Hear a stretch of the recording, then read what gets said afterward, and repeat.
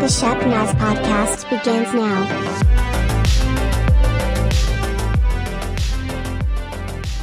You're listening to the Shepnaz podcast, a podcast by Shepherd Church. Everything we do at Shepherd is to connect our community in a meaningful relationship with Christ, and we're expecting great things. My name's Joey. I'll be your host. Today's guest is Jason Gleim. He'll be helping us out during these 21 days of prayer and fasting as we look at our next chapter in Rob McCorkle's book, Life and Death, The Power of Words. After that, we'll talk more with him about his role here at Shepherd and what's happening in his life. So let's dive in. Jason, thanks for taking some time. Be with us today. Grateful to have you, man. How you doing? I'm doing good. I'll be honest. I thought this was the only Murders in the Building podcast. I was expecting Steve Martin and Martin Short, so we are starting off a little disappointed. We are not that funny, not even close. Well, hey, as we just jump in, we'll let you try to be funny later.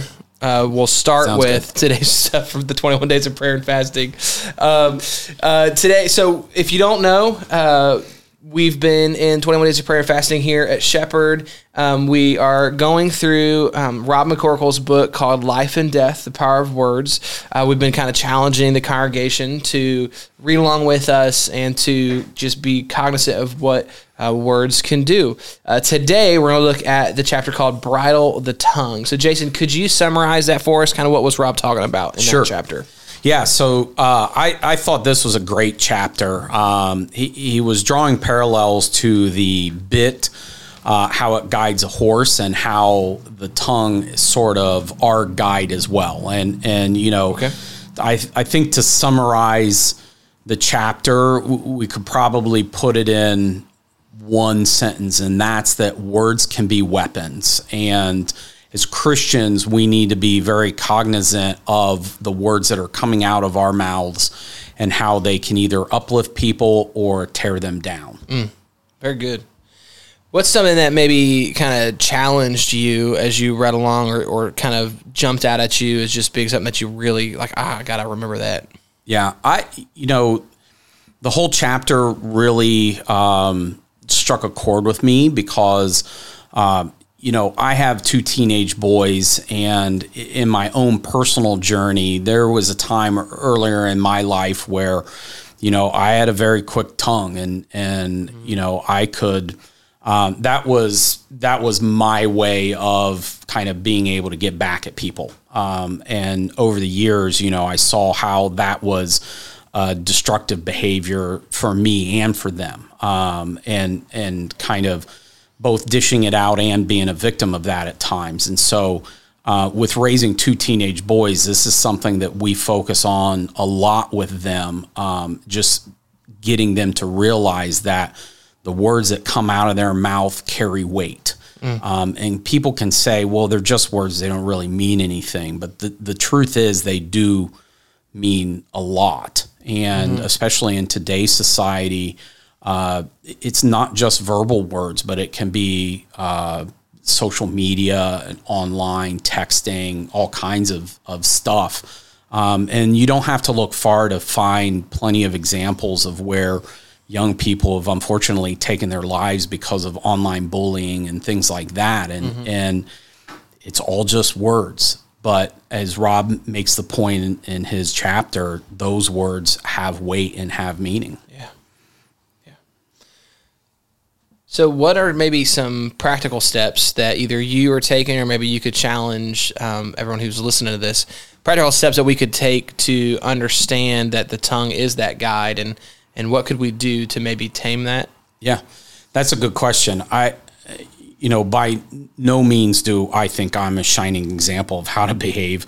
There's plenty of times that I fail, but, at the same time, there's a lot of times where I try to take that second to think to myself, is what I'm about to say going to be respectful and lift this person up, or are my words designed to tear that person down and make them feel bad about themselves?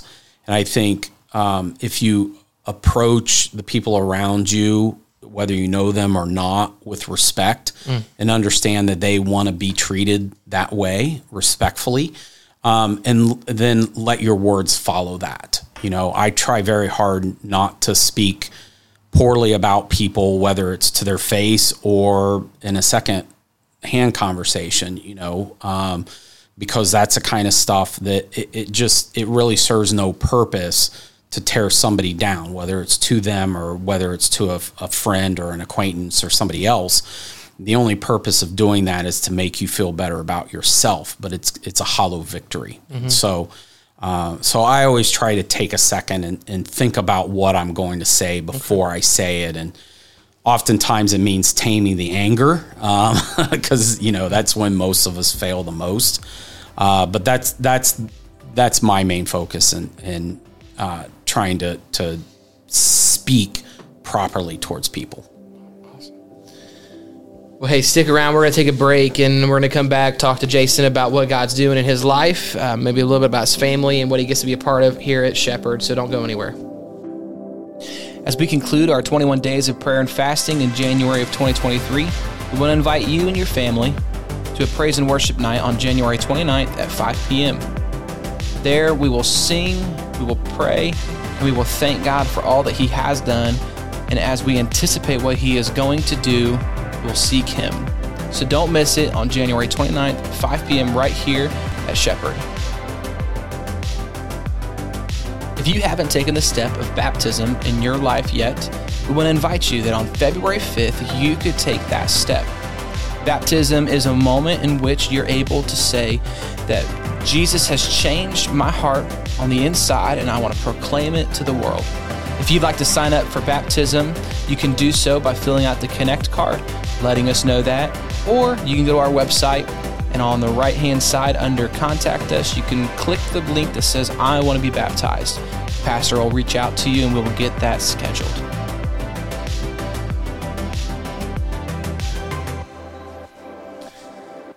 All right, Jason. Well, hey, thanks once again for being a part of our podcast today. Yeah. I would love to kind of start and see kind of, for all intents and purpose, for me, I don't know if a lot of people would know maybe exactly what you do at Shepherd. They might know you and your family because you've been around a little bit, but would you help people maybe see, this is what I get to be a part of at Shepherd and kind of the ministry that I work in? Sure.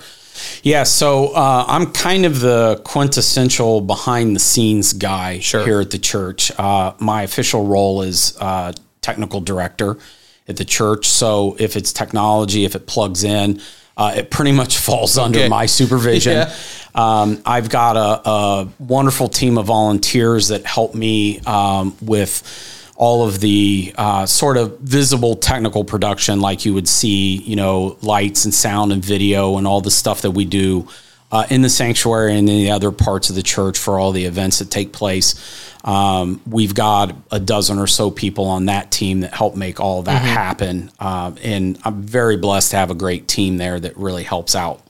And then on the networking side, I'm also responsible for computer systems, the wireless networking. So like if you come to campus and the guest network's not working, it's my fault. The phone system and all that sort of stuff. So I'm the resident tech guru and take care of all that stuff. Okay. Awesome.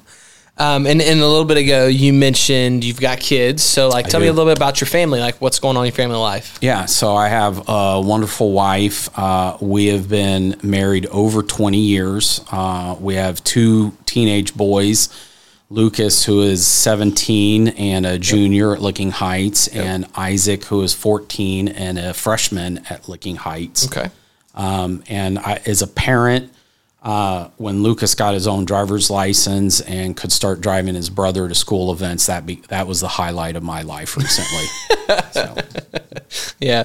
A lot of parents are like, that's when they begin to, their hairs get gray, but you were like, thank you, Jesus. Yeah. They're both very active at school. Yeah, they are. Marching band. Lucas has got one of the lead parts in the spring musical this year, and Isaac is helping on the stage crew. So choir, lots of after school activities. Yeah, it's funny. People think that the parents of athletes are pretty busy, but The arts kids. Yeah. Yeah. There's plenty of activities all across the board to keep kids busy. And it's great to see them involved. But yeah, it was kind of nice when Lucas could start taking some of that responsibility off of my wife and I. Yeah. I remember when we were kids, we lived out in Galloway and we were going to school at the Christian school at Grove City Church of the Nazarene.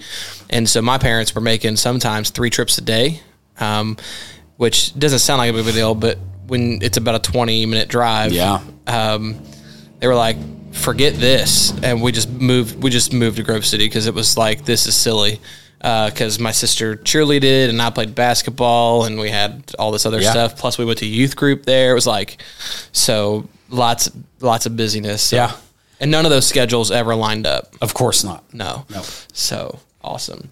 Well, Jason, it's been great having you on here today. Thankful for your contribution at Shepherd. Thankful for what you do. Kind of one of our kind of unsung people that just makes sure everything happens. So we're thankful for it. That's going to do it for our episode today.